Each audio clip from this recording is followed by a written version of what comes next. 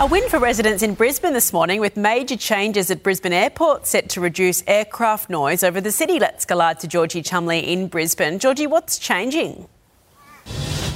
Good morning, Eddie. Well, this is certainly music to the ears of residents who have been affected and plagued by constant plane noise. 3 major international airlines will now be able to depart and arrive over Moreton Bay as opposed to over the suburbs of Brisbane, which will mean there will be less noise for them. Those airlines are Cathay Pacific, Emirates and Singapore Airlines. On top of that, Jetstar has announced that it will be rolling out its quieter Airbus fleet from February 2024. It's meant to be 50% quieter.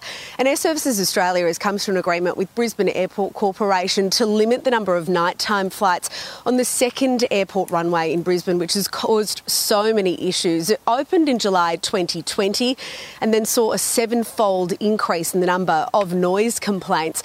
Of course, community groups are positive that this will start helping those noise issues, but they are sceptical and say the proof is in the pudding. Eddie? Thank you so much for that, Georgie.